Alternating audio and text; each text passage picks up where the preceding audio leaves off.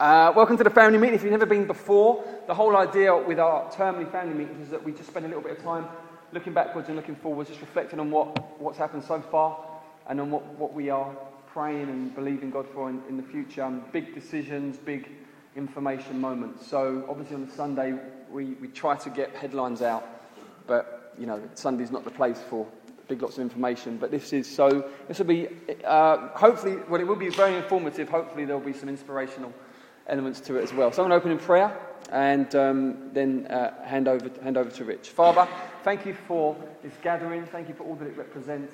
Thank you for every person, Lord, that is here tonight. I pray that with your help, Lord, there will be a sense of pulling together, a sense of being caught up in something that transcends our own personal story, Lord, that being caught up in the things that you're doing with us together. Lord, I pray that by the Holy Spirit's help, that there would just be like a shepherding that happens here tonight, that we would feel that we are drawn together and being taken to really good places, being taken to just still waters for rest for some of us, and Lord, good pastures, rich food for the soul. I do ask for that, Lord. We just totally rely on you tonight and on your presence here with us, and I pray that you would own the things that we're going to be talking about. We believe that they're from you. Pray that you'd own them in people's hearts, and that there will be just a beautiful, heartfelt unity and abide together. In Jesus' name. Amen. Amen. Over to you, Rich. I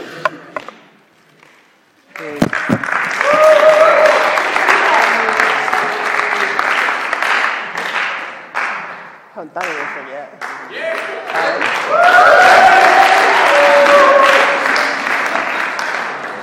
Right then, if you want to turn in your Bibles. I'm joking. Okay, so normally at the family meetings, what we would do is we would launch new GCs, new gospel communities that are starting up as a church, as an eldership, as a family. We really feel that this is key to what God's called us to in North London. And there's been significant prophetic words over us about being given keys into communities. And we feel the gospel communities are a part of that fulfillment, that God's giving us keys into communities. So really, first of all, I want to start off by saying, don't get too comfortable where you are. How many of you are in a GC? Great. There's loads of people in a GC. Now, I don't want to set the cat amongst the pigeons, as it were, and just kind of scatter everybody. But at the same time, I want you to be prayerfully considering about what God might be calling you to. It might be that some of you are starting to stir with something, that maybe God's giving you a heart for a particular area, a particular community or a subculture or something. But what I want to encourage you to do is just pray into it and see what God develops within you. Talk about it with people, engage with people about it. Come and chat to us as the elders. The chances are we probably know people in the church with similar burdens and can put you in touch with people.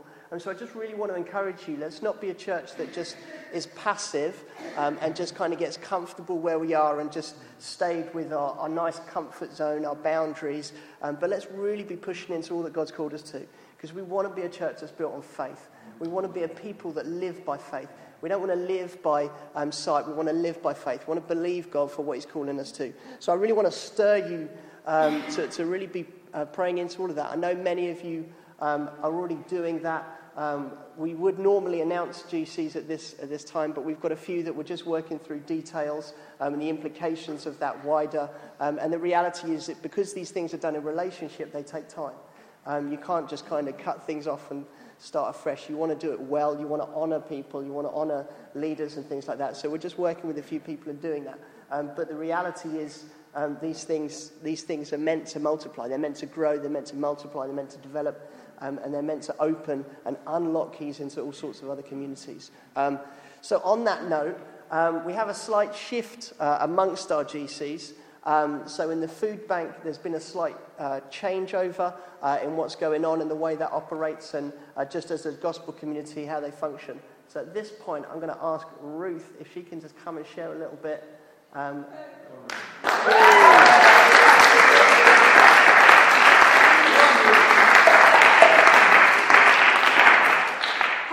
Hi, I'm Ruth. I'm part of the wonderful Food Bank Gospel community. And so just for some of you who are new or maybe unfamiliar with what the Food Bank does or is, the Food Bank is a church-wide thing with the gospel community supporting it. It's run by the whole church, sort of similar to CAP.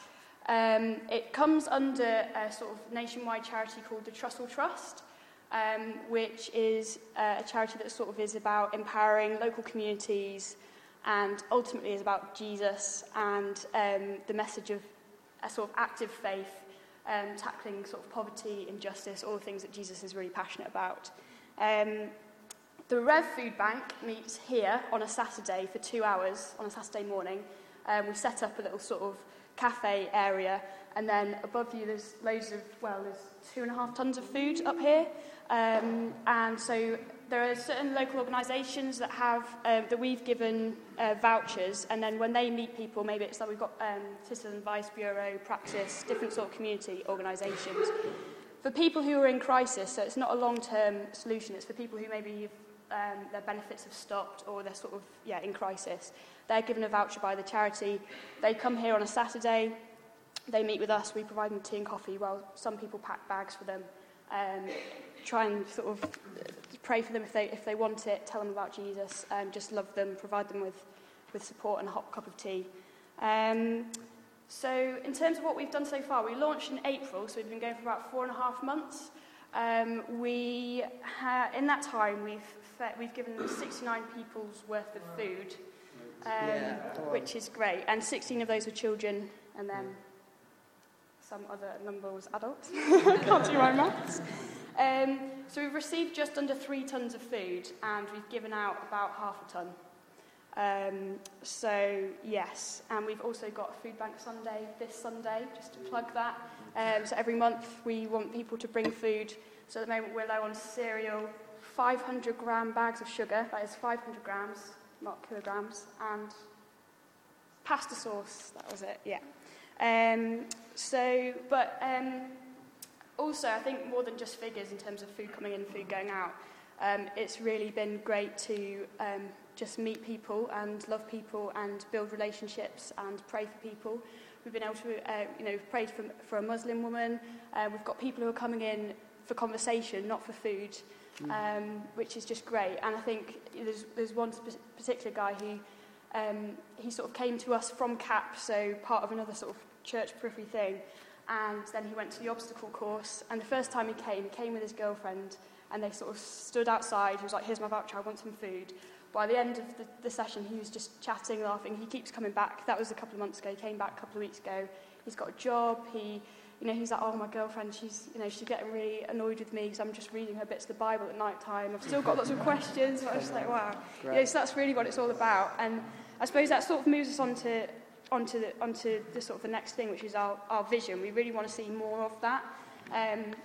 We really want to see people involved in the church, and because there is so much going on in the church, we really want to be able to link people up in different gospel communities that are going. We are seeing people with mental health problems. We are seeing people from the local community.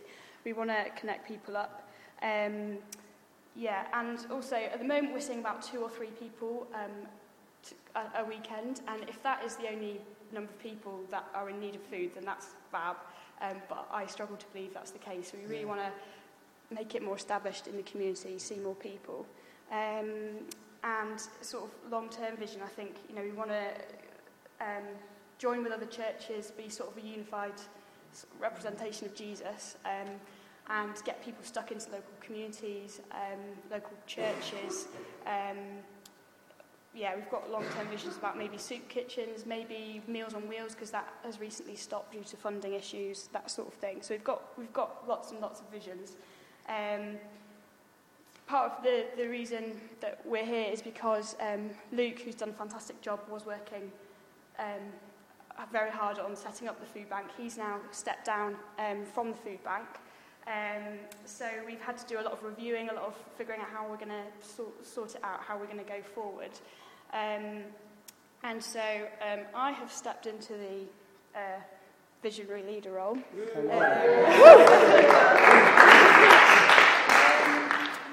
And so we're really thinking about how we can function as a gospel community and as a church.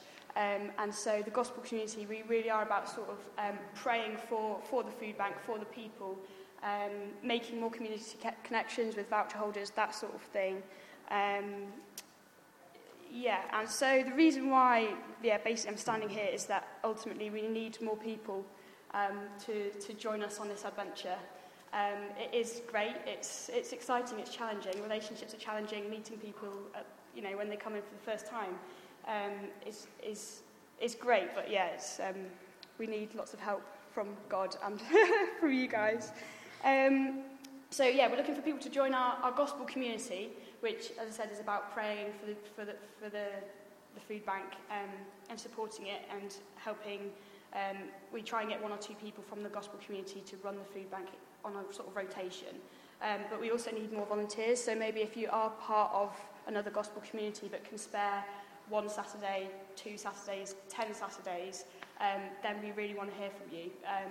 Even between now and Christmas, if you can only do one, if you wanted to give it a go, you'd be more than welcome to. So, and what it involves is, as I say, drinking tea, welcoming people into the building, packing food, praying for people if they want it, sharing the gospel with them, and just being here to love them. So if that's something you want to be a part of, speak to me, speak to Abby, speak to Mary, and that'd be great. So great. Thanks.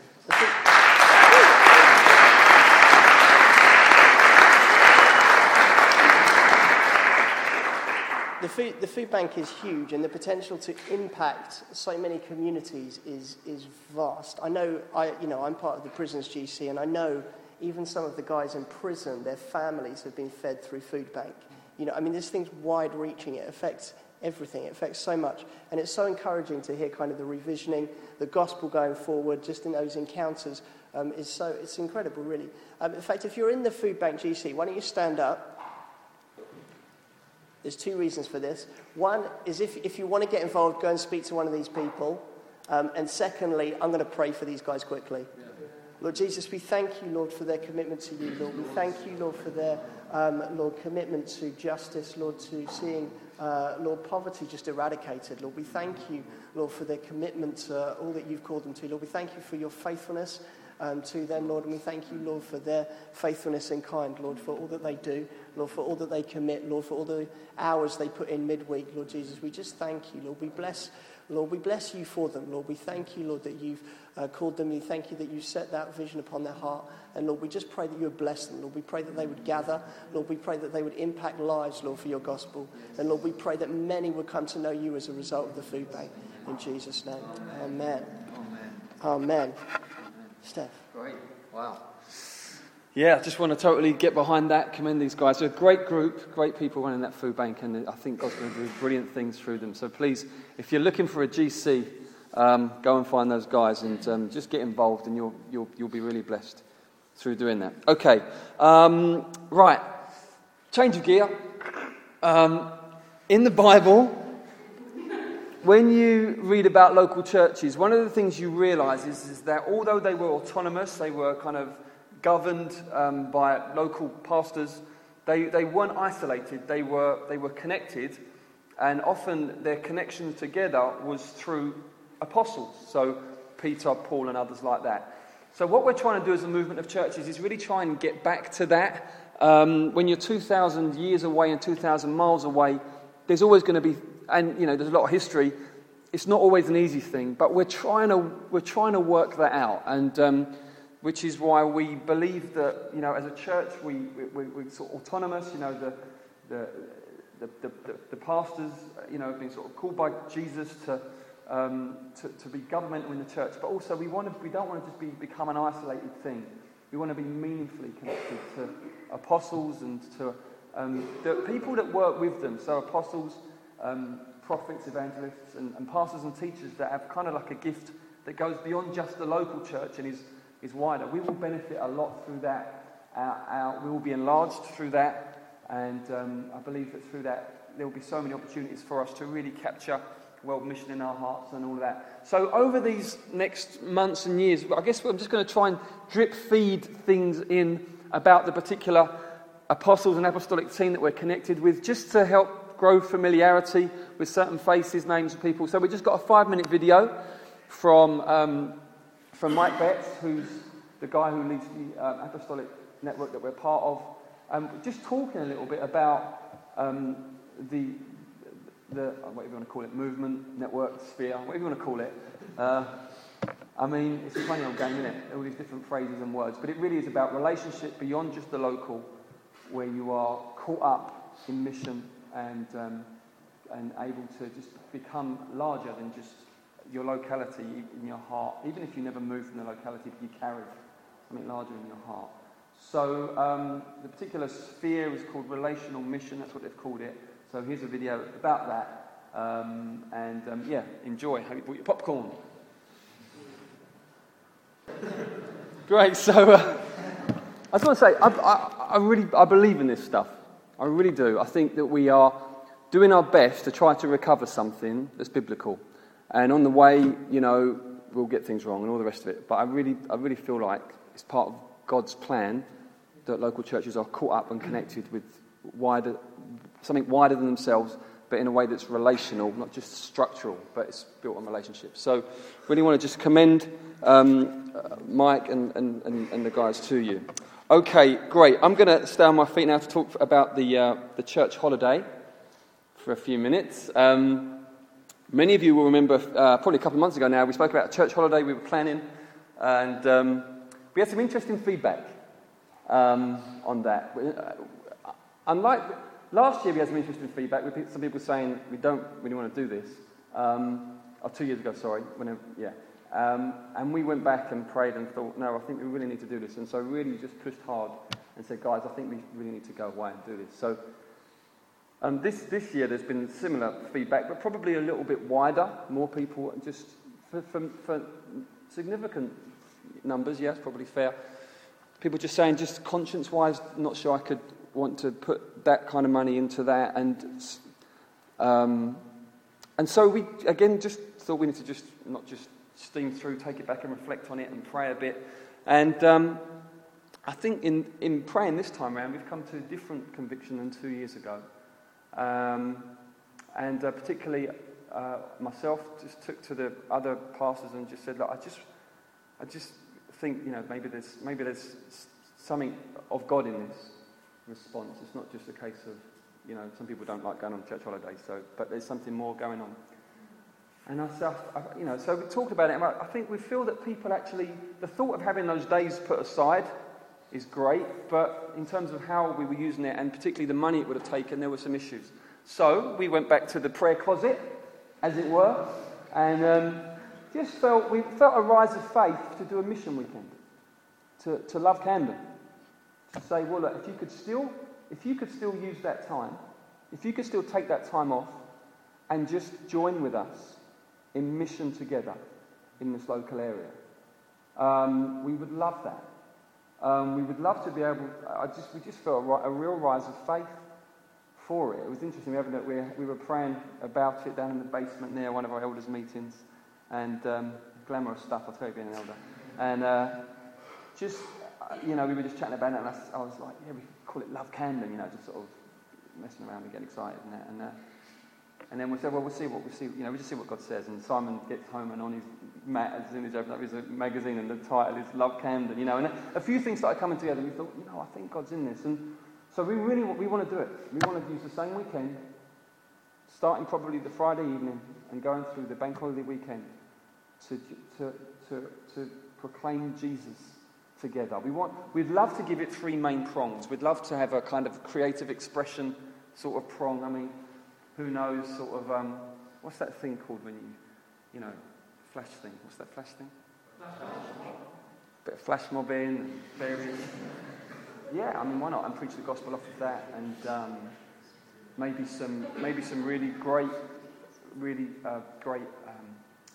sort of acoustic events and stuff like that, and just reaching people.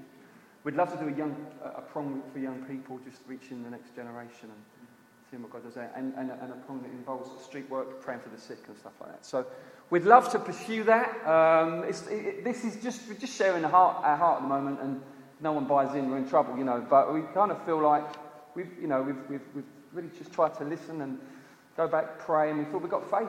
We've really got faith for this, so we wanted to share that with it. We've opened it up to other churches that we've got a good relationship with in the area, and there's been a really warm response. So it looks like it could be churches together doing that, making a big splash. So that could be really, really exciting. We've got great relationships with particularly 3 local churches: Chalker Farm here, New Life at Tufnell Park, and St Luke's in Kentish Town, and floated it past all of them, and none of them said no straight away. So that's good. We'll see where it goes, but we'll see where that goes. But we'd love to be able to do that. Probably maybe the Monday, maybe that will be a bit more fellowship focused, just a real good day together, just doing something, as a family, as a church family. Maybe sort of a bit of a bonanza. But that's what it's looking at the moment. Any questions? Won't be able to answer any of them, but you feel free to ask. I might be able to read. Dave.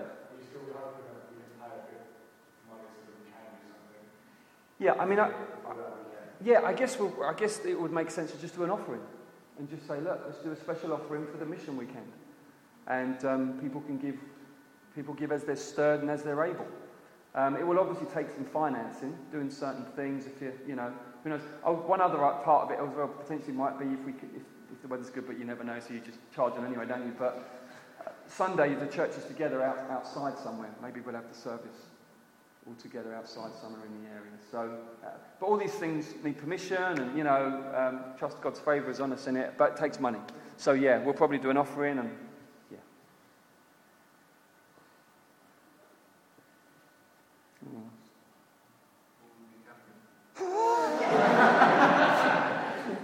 You can camp. Yeah, definitely. Set one up in your sitting room or something. Set a tent up in your sitting room. Yeah. I know. Yeah, go on. No.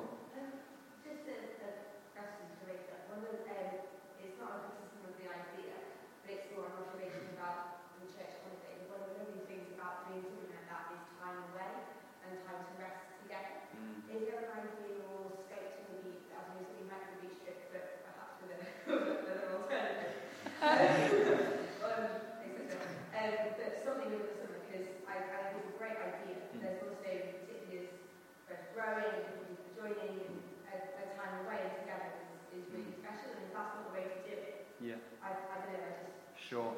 I think, I've obviously thrown it around in my own mind, the whole thing of what you lose with this option. That's one of the things that you lose, definitely. And I'm in agreement with you, everything you're saying. There's nothing planned as yet. Those of you that were at the beach this year will probably understand our reticence. Our confidence took a knock. We can no longer stand up and say, in all the years we've been here, every time we've gone, the sun has shone because it rained all day. So, I wonder, I'm thinking on my feet at this point, but I wonder whether gospel communities, at some point might do a weekend away or something.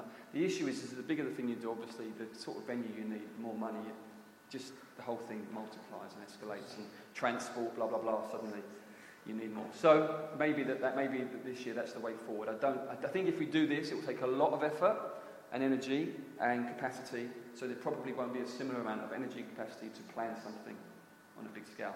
But I think if we did something on the Monday, and we did it really well, and it might be that we went out of town, and there could be some element of that in there, but it might not tick every box.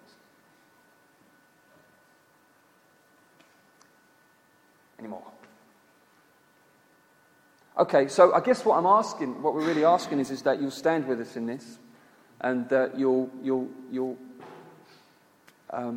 if you were willing to sort of give that time to come away with us, that you'd be willing to give that time and stand with us and go on mission in the area and really just try and make a splash, really make some noise for Jesus in the locality. So I want to just ask you to keep the same weekend free.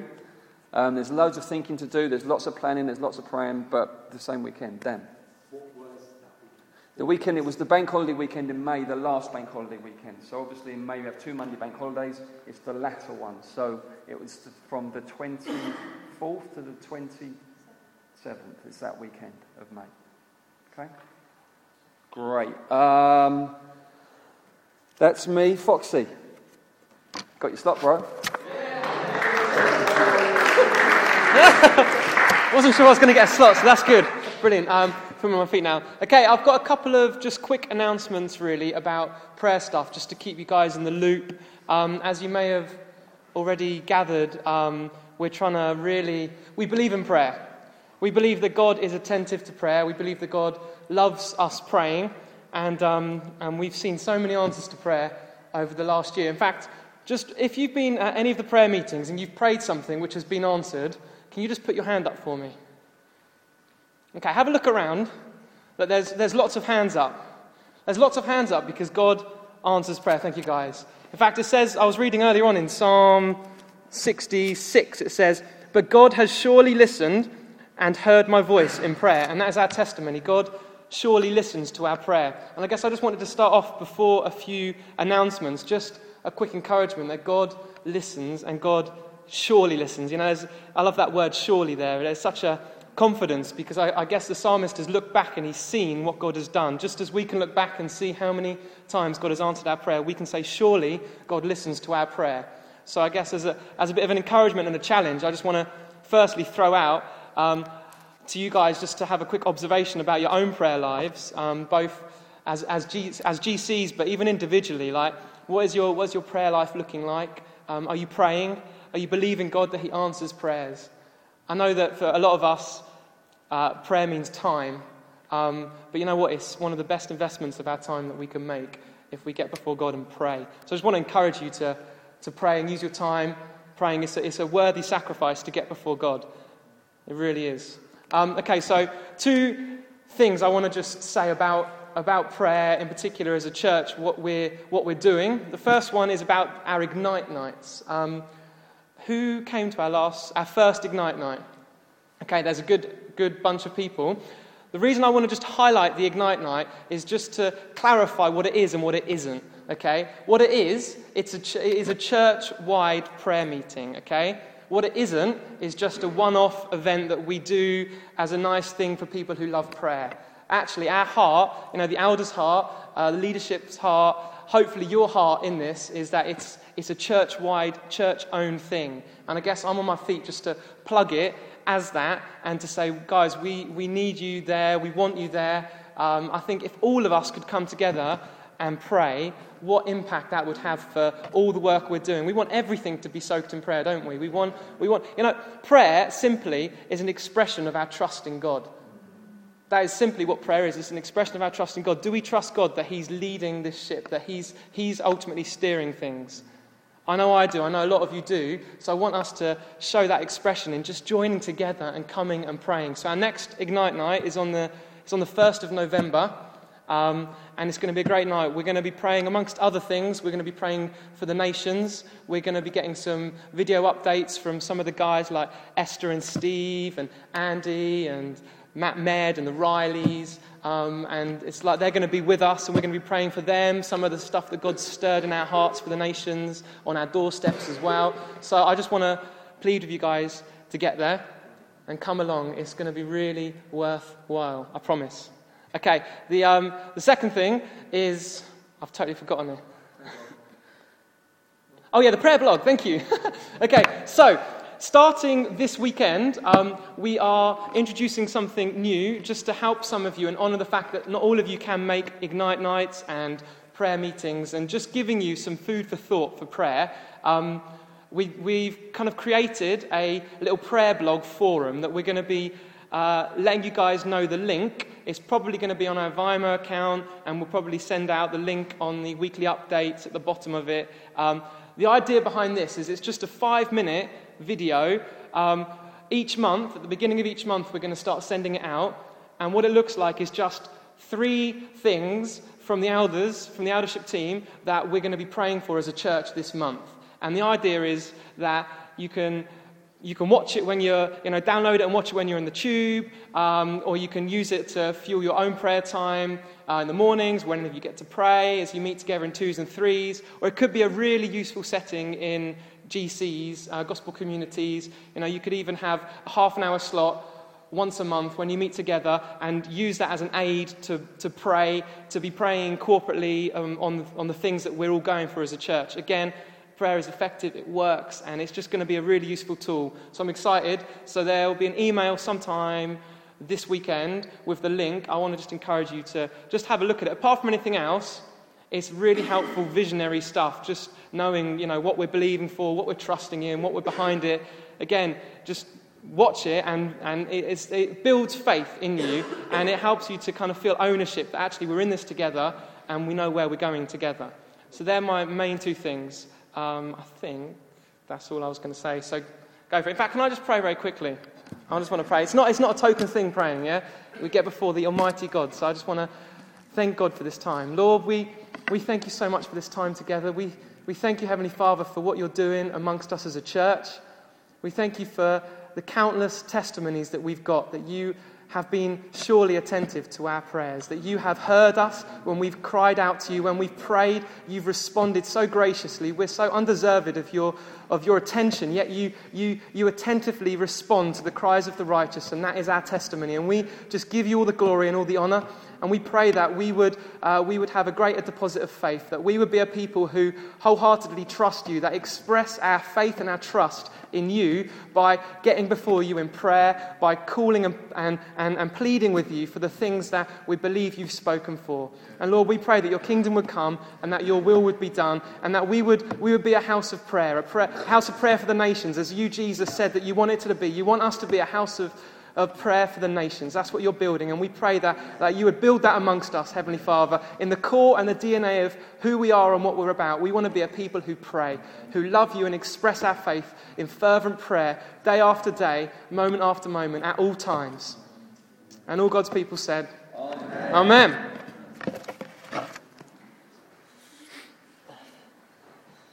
And Lord, enthuse us as we look at finances. Come on, I know you love it. I've got a PowerPoint that's going to come up behind me eventually. It creeps onto them. Yeah, we'll get that full screen. So basically, as a church, we run from April to March. So at the end of September, we are 6 months through our financial year, which is a great time to stop and just reflect on some of the situation as it's been unfolding over the year, and just look at a few things. So when Melody stops staring at us, we will nearly do it. Oh, it's all done. Okay, we're back up. Okay, here we go. Yes, okay, so if you've been around for the last few months, you'll have seen a graph like this go up a few Sundays over the summer. Effectively, what I've been doing is what we found is that over the summer period, so where we've just come out of really, we tend to find that kind of our finances tend to drop, or at least our giving tends to drop over that period, largely because a lot of people go away, a lot of people are out of town and things like that, so they're not necessarily giving, they tend to take weekends out and stuff like that. And so you can see from the blue line, that was our where we were last year, which is the line slightly below. You can see this year we've actually made it through summer in a moderately healthier position, operating at between an average of between about 10 and 15% where we were last year, which is what we're aiming for the current budget for this year. So that's good. That's encouraging. You can see July was a little bit tight. Where we dropped pretty much to last year. What we want to try and do is cover those sorts of dips as much as possible, so we can move sustainably forward rather than constantly having peaks and troughs throughout the year. But obviously, you can see from August and September things started to pick back up again as we went through. Okay, so next slide. Let's have a look at what the actual breakdown of this looks like. So you can see. Kind of at the bottom of our bar graphs there, as you'll like. We've got a significant wedge of standing orders, which is people that are regularly committing to giving to Revelation Church. You can see we're nearly over the 10,000 mark, which is encouraging. It's a healthy place to be. The more we can increase those standing orders, the better, because it helps us in terms of budgeting, planning, projecting and things like that. The stuff on top is effectively cash checks, what goes into the Sunday offering, one-off gifts and things like that, which tends to be much more sporadic. And so it's much less dependable. You can see in September, we've had a huge spike. Basically, we had a gift aid that came back in September, which was great. So it's kind of, so you can see the reality is, although average regular giving, you can see is hovering at around 12,500. The reality is our running costs are probably closer to about 13,500, 14,000. So actually, on a monthly basis, we are slightly down on what we should be. But you can see from things like the gift aid, from one-off donations, that sort of stuff picks it up. But the reality is we can't constantly be relying on those sorts of things to pick us up, which means as a church we need to be growing and maturing in the way that we handle our finances, in the way that we give, in the way that we support the ministry and stuff like that, to be able to actually sustain ourselves, so that actually things like the gift aid are a blessing that we can then use to do other things rather than having to cover the cost for the months where things are a little bit quieter. Okay, next one. This demonstrates our income against expenses. So you can see, well, we've got our regular income in blue and our expenses in red. You can see where it's marked out. There's a little discrepancy there because we had a few significant costs come out in June. And basically our big expenditure months are tend to be in the spring and in sort of the autumn time. So actually we're just about to enter into potentially one of our busiest times when we start paying out for things like training courses and stuff like that. And then moving on. So this is a cumulative total, okay? So this depicts our budget, so that you can see the top line, the straight line, is where our projected expenses should be for the year. Yeah, so month on month, taking the total that we have in the budget for this year, which is 218,000, we've got an incremental increase month on month. You can see our expenses have come in under that, which is encouraging, but as I've said, in the coming months there may well be more things going out than usual, so that is potentially expected to increase. You can see our income, though, has operated slightly below that.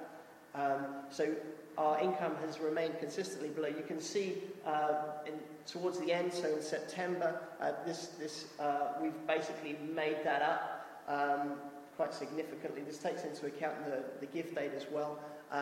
But in reality, what this looks like is, so from the beginning of April till the end of September, so that's 6 months, we're down by about 6,000 from where we were at the start of the year. So that's just to give you an idea of where we're at the moment. At that point, we'll call it a day there. Are there any questions that people have? I'm going to do 3 questions, so you've got to be quick if you've got a question. And then we can always do more questions afterwards. That's fine. Just coverify me and we can talk. Mary, go on. At previous family meetings where we talked about that we're kind of slightly below what we need, it was said that we made really effort to try and increase our income. If that couldn't happen, then we'd be looking at what we can cut to kind of stop off. If that was nearly a year ago now, is that what we're thinking we need to do, or are we still going to the purpose? I mean, we just trying to get more money coming in. The reality is if we have no money, we have to cut back on stuff because we just can't afford it. So we have to cut back on staff. We have to cut back on all sorts of things. But we, as elders, we don't feel that we feel that all that we're doing is what God's called us to. So in that respect, although to some extent figures might look a little bleak, you might say 6,000 down over the 6-month period. That's not fantastic. But I think kind of we are in faith with what God's called us to, and at that point we're not going to be dictated necessarily by bank balance. We'll be dictated by what God says, which means we're living in faith. And I think the reality of church life is you have to live in a place of faith and practicality. And you have to live with that tension. And I would say kind of over the reality is probably the last 18 months, that's where we've been living as elders. So some months it gets very close to the bone. Some months we've even had to rely on certain things. And the reality is you don't want to be in that place because you want to be honouring God and serving Him with all that you are, without the overhangs of almost having to, I don't know, shut things down, month on month. So we do genuinely live in a place of faith, and I recognise that. I think the reality is I don't think we're precious about particular things that we're doing, but I think we're in faith that God will bless them. So it's not like we're holding on to certain things because this has got to work. Actually, we're holding on to things because God said so, and at that point, until He says not to, then we won't budge. So, yeah, I mean that's just the reality of it. Dave Smith, go on. Can you start understanding the budget line? Sorry? The budget line. What's the purpose of the budget line? It's to give us an indicator of where we should be. Okay. Yeah? So why, considering our budget is so much higher than what our expenses are, yeah. why is it so high to be expensive? Largely because we are coming up to a busy period. Yeah. So typically throughout this term for the church is really the busiest term, which is when the red line will hit the budget line as we come up to this expensive period. But potentially, yeah, it should do. It should, at the end of the year, there should be as much above the line as there should be below the line. Yeah. At the end of the year. Okay. Go on, Laura. Just to clarify, does this mean that we're using some kind of overdraft, or is it just that we're slowly chipping a little bit away at some kind of savings that we've built up over the years? We haven't used an overdraft. We have at one point used twice we've used an interest-free loan by a member of the church, and that's not something we want to make a regular practice. But the reality is, if we don't have the running costs, then that's kind of that's the unfortunate reality. And I will be completely honest. At that point, yeah, it does make you ask some serious questions.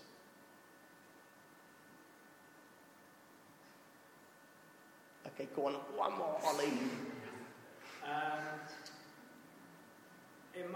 Maybe I got this wrong, but I seem to have deja vu. It seems every year we go through the summer and giving goes down, and then, like you say, we go to this busy period, and then giving goes up, and at the end of the year we're like, hey, would it not be prudent to plan for giving to go up in some parts of the year and go down over the summer as it does every single year? Yeah. Maybe you do that. Yeah. Well, yeah, we do that. I mean, it would be nice if everybody worked out what they were going to give and then gave the total of that over, but the reality is it just doesn't happen like that.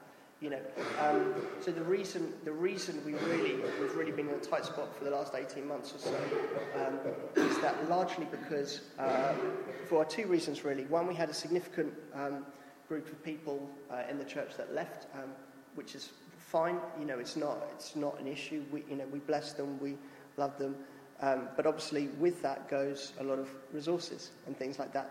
And so it's just being aware of things like that.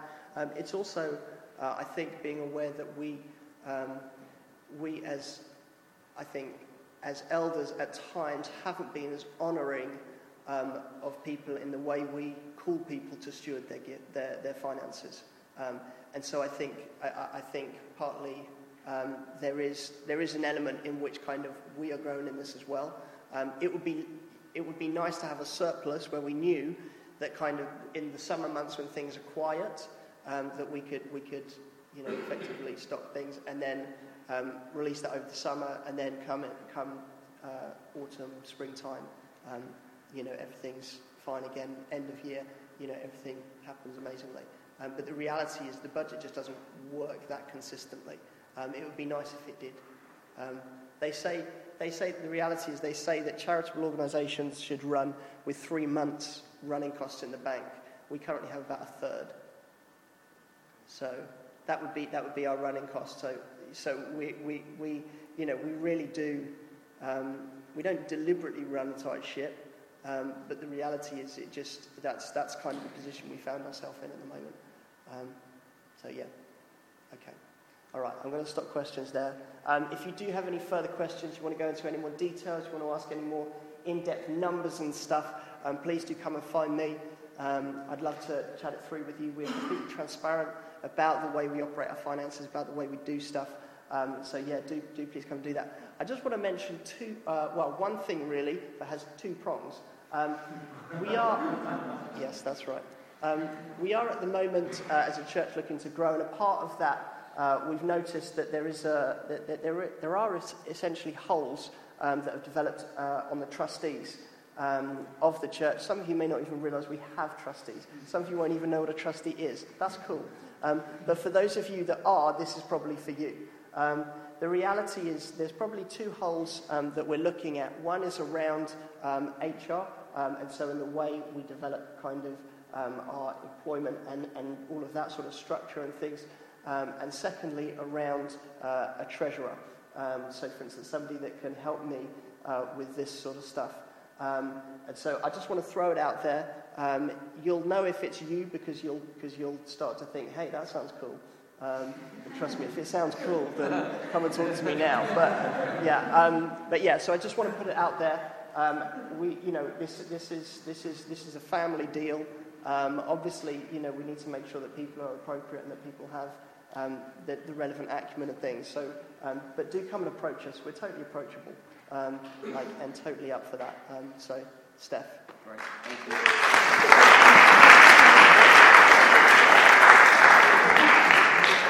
Just to say, I've got no grounds of evidence for this, but my hunch with the giving is that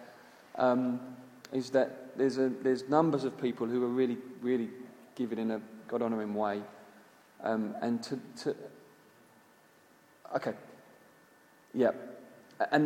there are others that just aren't. You're not engaging financially with the local church in giving. You're either putting it off, or you just, for whatever reason, you're not. And so because of that, this isn't a call for everyone to give more. Some of you are under significant pressure financially. We're not calling you to give more. Okay? Some of you are at the limits of your faith financially in terms of giving. We're not calling you to give more. Okay? This is not a general call to give more. Okay? Those of you that aren't, it is a call for you to engage with us seriously in this. As Richard said, we're not precious about doing what we do. We would close things down. To be perfectly honest, I don't know necessarily that I would be the first one to go. I don't know how it would work. God would lead. But for me to stop working for the church full time and get a different kind of job is really not a problem. It's really not a problem. I don't want to labour it too much, but it really wouldn't be. But I think at the moment we feel like we are not on the verge of plunging ourselves into any major church-wide financial things. We recognise that we're on the line. But if the thing comes where we've got to stop stuff, then we will do that. But because I just feel in my heart, actually, there's just some in the church that you're not engaging. We need you to engage, and I think we'll be in a better place. So just want to encourage, if that's you, please just hear our heart on that. Okay, yeah. If anyone needs help with Cat Money Course. Yeah, any of you just struggling in terms of figuring out budgeting and that kind of thing, pressures, always seems like we're not so good at it. We run a Cat Money Course, which is different from CAP. It's not for people in debt. It's for people that just want help in terms of learning how to budget well. And Adam is the guy. So can you just stand up quickly, Ad? So please see Adam. He can help run you through that. Brilliant. Okay. All right. Eldership, elders. pastors, we run as a team of pastors. We believe that's a biblical model. You don't go through the New Testament, it's always spoken of in plural. We're not into the one-man ministry thing. It's great, it's a blessing, it's beautiful to not have to, for one person to have to shoulder the governmental responsibility of the church. You know, Jesus is the chief shepherd, he appoints under shepherds. At the moment, it's myself, Simon and Rich, but we operate a policy whereby we say, hey, you know, the Bible says to desire eldership is a noble thing, and so we do say to the guys in the church, if you feel like God's calling you to eldership, then put yourself forward and, you know, demonstrate that you desire that, and we'll see what God does. There'll be a period, a process of kind of just godly sort of testing, not in terms of sitting down doing exams, but just, you know, just stuff like, you know, I'll give you some examples, just some really in-depth conversations. If the man's married, we'll have some time with him and his wife and say, okay, tell us where the cracks are in the marriage. Let's talk, you know, where do you need strength, where do you need help? We look at the qualifications of pastors in 1 Timothy 3 and Titus, and we say, is this you? In what areas you think, actually, that's not me, let's help you, let's work on that. And, you know, sometimes it just becomes apparent, actually, not ready yet, you know, because these qualifications are, it's not that you become a pastor and elder and then you go into those qualifications. No, they qualify you for eldership. So you need to be able to say, yeah, you know, and others be able to look on and say, yeah, that's your life. But we love to operate this principle of guys putting themselves forward rather than waiting for the hand to say it's you, but guys put themselves forward because you want men who are going to be elders that are willing to put their neck on the line a bit, are willing to potentially face what could feel like rejection. You don't want cowards, you want courageous men that are going to be able to take the pressure of eldership and all that it entails. It's not glamorous, it's glorious, but it's not glamorous. And Haja has put himself forward, and Haja's we're going to get him on his feet. Actually, Haja, I've just asked Haja if he'll just come and share what his heart and why he's put himself forward to be an elder.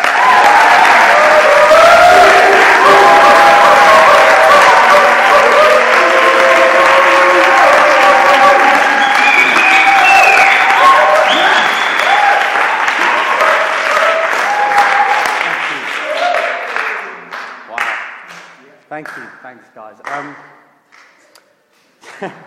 I gave this a lot of thought. I'll just be honest, and I'll just tell my story very quickly. When I first got saved, literally the day I got saved, Steph prayed for me and a couple of other guys, and God said that you will at some point lead a church and you will baptize many. So from day one, I've had this thing I've been carrying that God just imparted, and I just felt really everything I was working towards is me working towards that and actually seeing that fulfilled. So when Steph and Avina asked me and Lena to join Rev and to help them start Rev, it just made so much sense, and we're just so excited, so thrilled, and so honoured to be asked, because we knew the opportunities it would bring for us to really carry something that we could, as a gift, really grow in and take back, and eventually take back to Iraq and start our own church. So I put myself forward the first time, didn't feel ready, and I think that was the right decision. I went back, I kind of did a reassessment, put a few things in place, recheck and get family and stuff like that in order, and just felt that it was a really good decision. And then it came to the point where, you know, we stopped being deacons after being deacons for a while, which was really good. Just stepped back from it because we thought we gave it all we could. And then about 4 or 5 months ago, God started stirring things in me again. And I just thought, I need to tread carefully. You know, is this something that I could do? And then I started praying, and I talked to my 2s and 3s who, by the way, I just want to lift you guys up. Ollie, Andy and Johnny, it's just outstanding. In terms of how they encouraged me, how they just prayed for me, really helped. Texts, you know, asking, how's it going, how you finding it? It was just so helpful to just keep in check. And I think just on the side that I really want to thank Lena as well. She's been outstanding. And what beauty. She's just really, really amazing. Seriously. It was because of her I got saved. I pursued the beauty. So I'm so glad I did. You know? I'm so glad I did. She still is a beauty. But seriously, she's put up with so many thoughts, so much like carry, so much confusion, lack of clarity, and she's just helped me to just pray into it, really make decisions for myself and let God speak into it and things like that. So it's been amazing. Ultimately, what I'm here for is just I want to serve. That's all it is. I want to serve Revelation Church to my gifts. And my gifts are pastoral. I love people. I'm a people person if you haven't picked that up. I love discipleship. I love one-to-ones in a group. I love community. So these are some of the things that I want to bring, I suppose, eventually as an elder to the church, because I want to see this church just at its glory. And I've got such a heart to see each one of you guys just really excel, really going for it. All that goes with it. So I'm chuffed and I can't wait to serve. That's it. Right. Wow. Lena, it's good to have you. Why don't you come up?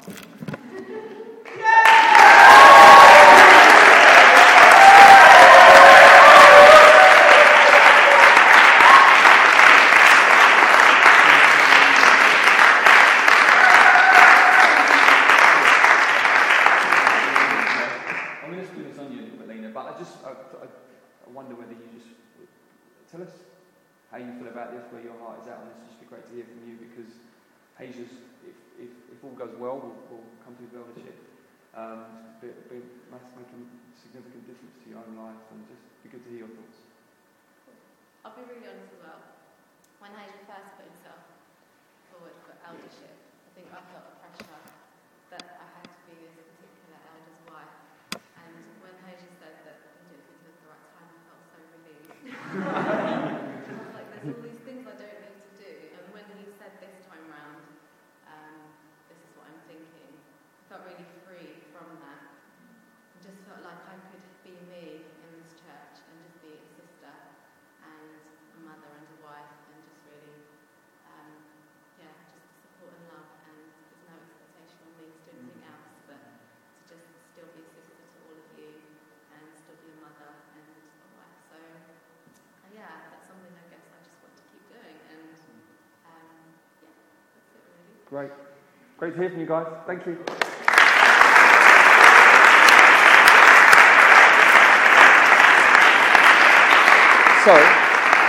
So what happens now? Well, just to let you know from the perspective of myself, Simon and Richard, we're all really happy, very peaceful, feel it's the right time, just feel great about it. When Mike Betts came to visit us, I said, Mike, go and have lunch with the Salis and see if you think that Hazel will be ready, and it's just good to get some wise eyes from the outside. His comments coming back were, "You have chosen well." So I think I didn't. He put himself forward, no. So just felt completely peaceful as well. But now we put it to you, the church, because he's going to be basically, if you're an elder, if you're a pastor, you serve the church, though the church is not your master. Okay, so you serve the church, but Jesus is your master. But you guys need to, if there's, basically, it could be that there's an element of his character that's not ready for this. And it could be that it's Mike Betts has missed it, me, Simon, Rich have missed it, but actually there's some of you are sitting in, you're concerned. You're thinking, I don't think he's, I think there's an area in his life which doesn't match up. Maybe I could just, I've got a Bible, I'll just read through the list quickly just to help you guys in terms of qualifications.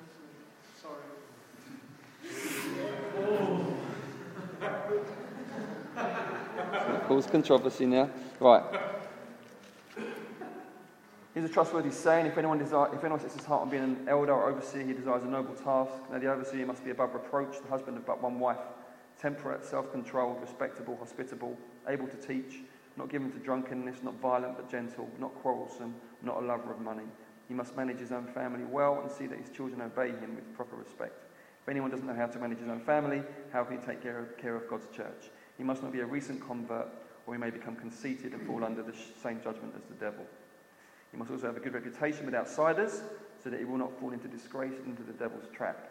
We asked Hager's boss for a reference, because people need to have a good reputation with outsiders, and Hager's boss sent us back a glowing reference, which for us was again just helping us to just make sure we're doing this thoroughly.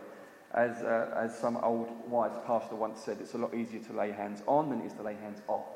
So you don't want to, and when the Bible says do not be hasty in the laying on of hands, it's not talking about praying for people, it's talking about setting aside for eldership, so we don't do it hastily.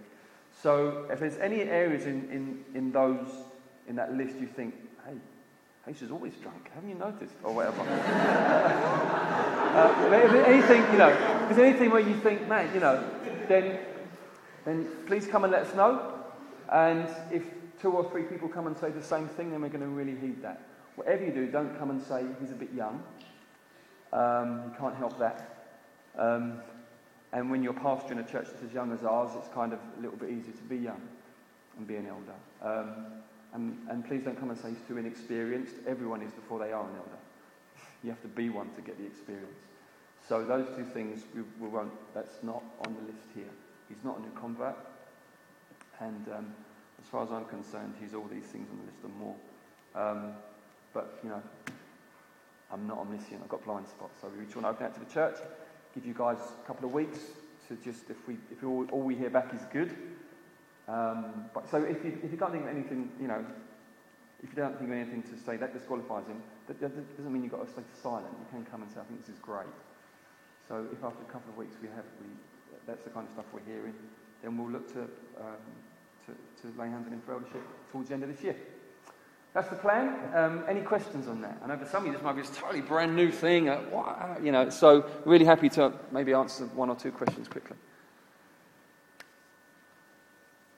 Some of you are familiar with the way we do things here, but for some of you, not so. Okay, great. Over to Dave Mance.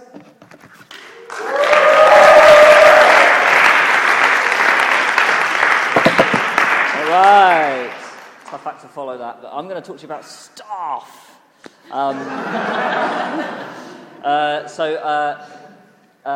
First one is CAP related. Now you might sort of think, Dave, why are you talking about CAP? CAP's not your thing anymore. It's Ollie's thing. Yes, you're right.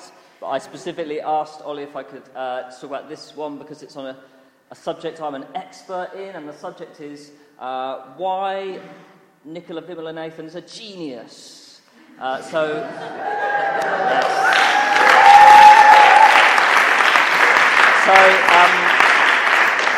a couple of years ago, Nicola set about the task of setting up our debt counselling centre, CAP Centre, and so she left her full-time job and took a job 2 days a week working for Rev, and then spent the other 3 days looking for a job to fill those 3 days. And some of you might have been through the experience of looking for work. It's quite tough, and also pioneering something like a debt counselling centre, when you just basically got to make something where there is nothing, is also very tough. And she just did both, just with amazing aplomb and dedication, excellence and grace and good humour. And she's just been brilliant for us the last couple of years, so I just want to really commend her. And she's now stepped down from the CAP role, and she's going to study a master's in something, I don't know what. What is it, numbers or something? And so please join me in, do you want to come up, Nicola? Let's thank her as a church.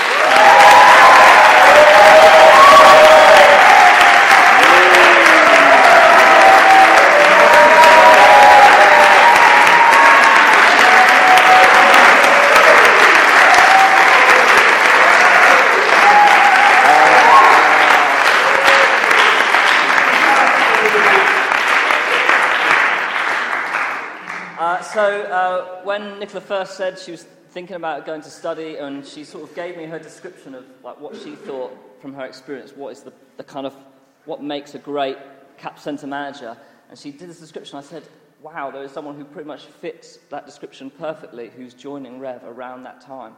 And so would you like to come up, Sally Utting, and bring your handsome fella with you?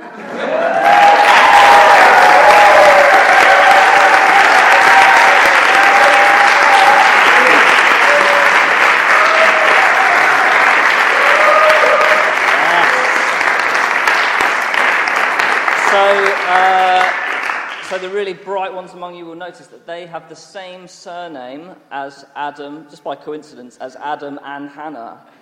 And even more coincidentally, they're actually related. So they came... you kind of spawned them.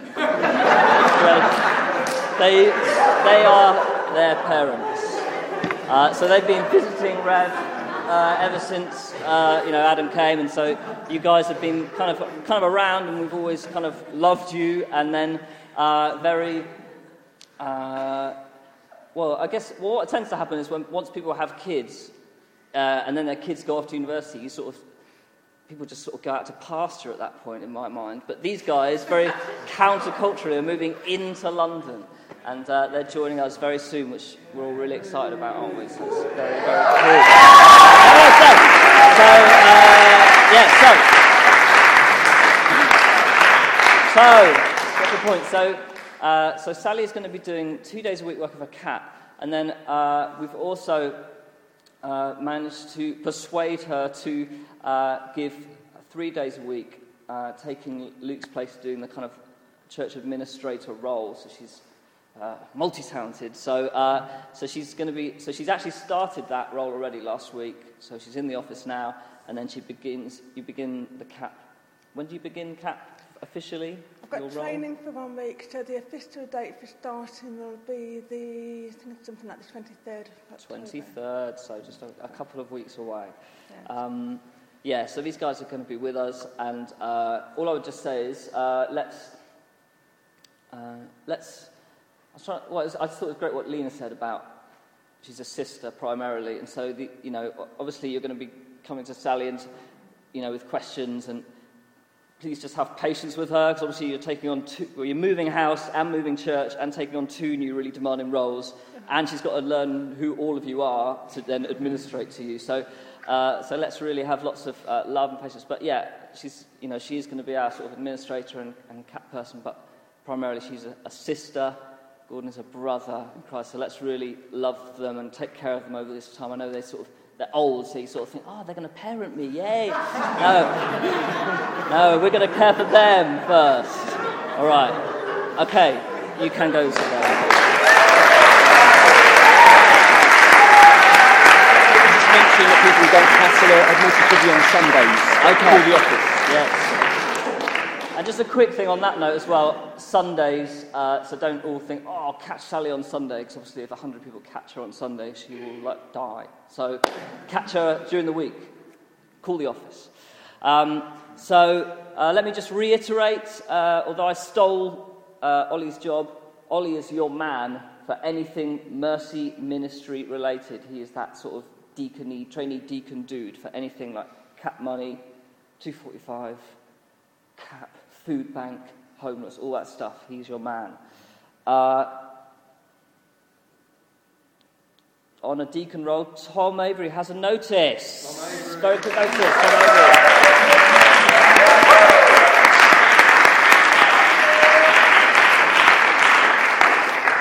Avery. I'm the trainee deacon dude for kids and stuff. Is that the official title? Good. Now, it was going to be something to do with kids, but some of you might be thinking, I don't really do kids. Don't switch off, because I don't need people particularly who do kids, who look after kids, that kind of thing. What I need is something really, really simple, and some of you might really be able to help without having to go and get involved with, kids and stuff, if you don't like getting involved with kids and stuff. Sorry, Dennis. I like getting involved. I work with kids all the time. That's why I don't do it on a Sunday, but let's leave that aside. What I need is some people who love doing admin, who are good at doing admin, to give us 45 minutes on a Sunday from 3:15 till 4 o'clock. Is that right? Does that sound right? 3 till 4. Okay, it's become an hour and a quarter. From 3 till 4:15 to do the registers. You'll have noticed when you come in that there is one of the kids workers sitting there on the door doing the registers. It's just not the best use of their time when they could be setting up kids' work, talking among themselves, praying for the kids' work that's going to happen. We really need some people to step into that role, to give us just that short time on a Sunday afternoon to do that. 1 in 4, hopefully we can have 4 people who love doing a bit of admin, a really small bit. All it is doing the registers. It's really, really simple. So if you can help us with that, talk to me or to Dan or Alstra or Beth or Flo, one of the guys who lead the kids' works. That'd be great. Thank you. Rich Young.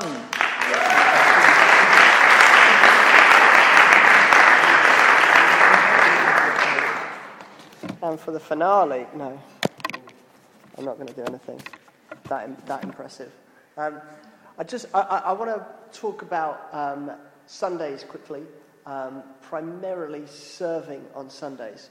Now, the reality is with Sundays is because we don't have our own building or anything, basically we have to go and we have to create everything.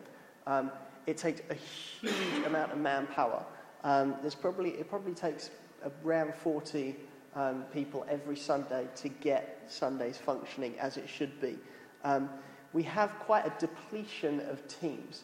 Now, I know there are quite a few people starting to come along into the church now.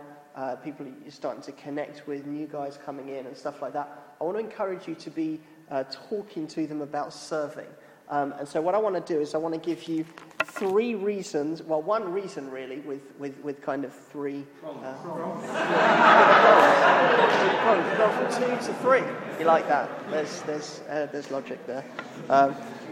Okay, there's 1 point. There's 1 reason to... I settled down. No, I'm joking. Basically, there's 1 real reason why to serve on a Sunday, and that's purely because Jesus did. Jesus was the servant king. His whole mission on earth was to come and serve humanity. It was to come and serve you, to come and serve me. The purpose he came was to serve us by dealing with sin and removing it from us. That was the point. He came and dealt with it. In Matthew 20:28, Jesus said, "The Son of Man came not to be served, but to serve." That was his purpose, and that's the reason why. There's 3 things I want at 3 prongs, if you like, yes, about serving. Firstly, that he served voluntarily. He wasn't coerced into it. You might think actually he was coerced into the cross, but the reality is, if you read in John 10, it says that nobody has authority to take my life from me, but actually I lay it down on my own accord. Yeah, so he served voluntarily in what he did. Secondly, he served sacrificially. John 15, it says, "Greater love is no man than this, that he laid down his life for his friends." And in laying down his life, he sacrificed himself for us. And thirdly, he served humbly. We read later in Philippians, Paul says, have this mind in Christ, that though he was in the nature of God, did not consider equality with God something to be grasped, but humbled himself, becoming obedient to death effectively, and becoming a slave, becoming a servant of all. And so, firstly, serve voluntarily. No one at this church is going to force you to serve. No one's going to push you into a corner, pigeonhole you, and force you to serve. But we want to encourage people to serve, because ultimately that's what being a disciple of Jesus is. It's following his example of serving. And so we will encourage you to, but we're not going to force people to. We want you to do it voluntarily and by your own volition. Secondly, the reality is it's sacrificial, so it will cost you. It will cost time. It will cost energy. It will cost half of your lunch sometimes, because you'll have to leave early to get to church early. It will, there is a sacrifice to be made for that. And thirdly, it makes us humble. When you're serving other people, you're not considering your own needs, you're not considering your own desires, you're actually there for the purpose of other people. And it humbles you. It creates a humility within you, and it develops your character. And if you don't believe me, serve. Yeah? And lastly, I just want to encourage us that as a church, as we model this, there's something beautiful in it. Because it is in essence what Jesus came to do, is to serve. He didn't come to be served, but he came to serve. He came to serve, and that's what we want to do. So I've got a few areas of church that need people. I recognise most people actually in this room are probably already on rotas, and I just want to recognise that and just want to thank you for all that you do. Because the reality is, without people serving, without people giving of their time, without people giving of their energy, and sometimes finance, and sometimes everything else, it doesn't happen. Yeah. So it's it really is a genuine thank you, really genuinely 100% truly thank you. I guess that I'm going to gives you basically a list now of different areas of the church that people can serve in, and just give you an idea of those things, just kind of almost what that sort of thing entails, which means you can take it away with you if you're not serving, and you can process it and think, okay, well, what can I commit to, and what can I do? If not, you can take it to other people in the church and say, hey, this might be something you could do, or maybe you're in a 2 and 3 with somebody that's not serving, and you can say, hey, actually, why don't you give this a go? It's right up your personality. It would be amazing for you. So setup. At the moment, setup guys are looking to run teams 1 in 3. It starts 2 p.m. on a Sunday, basically when we get into the building. And the aim is to get all the gear out so that everybody else can start setting up and getting stuff ready. It's a big job. It finishes once the cupboard's locked. So it's basically from the start to the end. It's a big job, and the reality is there's some heavy stuff in there as well, which is all going to get lugged around and stuff like that. So basically, if you want some weightlifting practice, do it. It's a great opportunity. But also, we are short on teams as well, and aiming for 1 in 3 means that we've got to fill all the teams and stuff so that everything else can function accordingly. Secondly, hospitality. Again, aiming to run 1 in 3, potentially 1 in 4. These guys start at about 2:30 on a Sunday, and basically they provide all the drinks, they provide all the cake and stuff before and after the service. It's a great team. It's a good opportunity to get to know people and just work alongside other people. It finishes basically once all the cake's eaten and everybody goes home. Yeah? And it's the sort of role that if you like hosting people and you like providing things for people and doing nice things for people, that's a good opportunity to do that. PA guys are aiming to run 1 in 3. You do need a little bit of technical know-how, I guess. But these guys get there at 2 o'clock on a Sunday and set up so the band can start practicing. There's a lot going on. It basically finishes once all the gear's then packed down again. The reality is, because some of the gear's quite expensive and quite sensitive, it can't just be a free-for-all. And so kind of there has to be quite a calculated way about it. For that, it does take some technical know-how, but they are also looking for people that want to get involved and want to be trained up. So if you want to do that, if you want to get alongside one of the PA guys and just serve them and help them, then they'd love to train you up so that you could then do it yourself. So if that's something you want to do, or you know somebody, you're just thinking to yourself, hey, that person that I met the other week would be great at that, then take that away with you. Words. The words people get there at 2:45 p.m. on a Sunday. The idea is that they put up all the words during the songs there, and they keep the banner rolling during the notices and stuff. Basically, if you're meticulous and you enjoy detail, that's the deal for you. It's a great opportunity just to serve the body, especially in the context of worship. It basically finishes after the service once things are packed down and put away. So that's words. Creche. Creche team are aiming to run 1 in 4. These guys get there at 2:30 in the morning. 2:30 in the morning?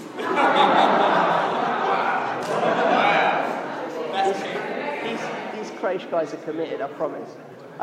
They get there at 2:30 in the afternoon, and 2:45. They get there at 2:45. Okay, to set up all the stuff. So basically, they set up the creche room for all the kids and things like that. Basically, if you want to help nurture children or have a desire to see babies raised to the glory of God, and you want to serve parents in the church, that's a great opportunity to do that. And they finish once everything's packed away. Younger kid, are we hanging on in there? Yeah. We are hanging on in there. Good work. You're great listeners. Okay, so we have 2 kids groups. We have a younger kids group that runs 4 till 6. They're aiming to run 1 in 4 weeks. They basically get there from about 2:30, where they start setting up the room and start getting all the games ready and things to craft and stuff like that. And if you want to engage with children, if you want to interact with them and share Jesus with them and talk to them about biblical values, about Christian principles, that's a great opportunity. And again, they finish once everything's packed down and finished. The older kids, we have an older kids group which is 7 to 12s. You might have heard about the relaunch that we did kind of 6 months ago or so, where we started reaching kind of out into the community and stuff like this. Basically, if you enjoy engaging with kids and you are basically bonkers and up for anything, that's the team for you. They get there from about 2:30 on a Sunday, and they really do aim to set everything up. It's quite energized time. So if you're a real extrovert and you love people and you want to tell kids about Jesus and you want to evangelize, then that's a great opportunity to do it. And they also get quite a few non-Christian kids as well, which is for you evangelists. Good tip. And then lastly, we've got our welcome team. Welcome guys get there for about 2:45, and they're aiming to run 1 in 4. Basically, they're outgoing. They're smiley people. They're not grumpy. They don't complain. But if that's you and you really want to welcome people, you enjoy welcoming people, the reality is you're welcoming people into the kingdom of God. And so just want to encourage those guys that are already on the welcome team. You do an amazing job in terms of just bringing people in, making them feel comfortable, making them feel secure. And if that's something that you want to do, then do that. And they basically finish about 15 minutes after the service has begun. So once all the latecomers have come in the door, then kind of they finish off. Okay, that's a lot of information. I hope you all registered it. There is going to be a sign-up sheet at the back, which if you're not serving, you can sign up to serve. It's a great opportunity to get to meet people, to serve on the team alongside other people, and just do life with people. You build real strong community and fellowship in those settings. So I want to encourage you to make use of that. That's going to be over there somewhere. Haitia's got a little bit of paper. And at that point, I'm going to... Max, go on. Where are the biggest gaps in serving? Sorry? Where are the biggest gaps in serving? The biggest gaps for serving... everywhere is the reality. But even it... Okay, I recognise that might not necessarily be helpful. I would say the biggest gaps are primarily with setup. Because the reality is without the setup guys, nothing else happens. Because they're the guys that get everything out. They're the guys that provide everything, which means if that doesn't happen, then it has knock-ons throughout the Sunday. So... We are getting quite comfortable at Getting there. Plug it. The reality is everywhere needs bulking out because we need to grow these teams. So the reality is even to get to a stage of being comfortable where people have got manageable time commitments rather than having to do every week, every 1 and 2 weeks or whatever. So I just want to encourage that actually all of these areas have spaces that need to be filled. So I want to encourage you to chat to Haisha, who's going to be over in that corner somewhere at the end. On that note, I'm going to pray and then we're going to finish. Lord Jesus, we thank you for our time together, Lord. We thank you, Lord, I thank you that we're a family. Lord, I thank you that we are brothers and sisters in your kingdom. Lord, I thank you, Lord, that you've called us here. Lord, you've called each one of us here. Lord, I thank you that we aren't here by our own design, but Lord, we're called according to the purpose of your will, Lord. And we just want to, Lord, say that we love you, Lord. And Lord, although there's been a lot of information tonight and a lot of talking, Lord, we just say that you supersede all of that. Lord, we just say that we're shooting for your plan. Lord, we want to be followers of you. Lord, we want to be led by you. We want to be guided by you.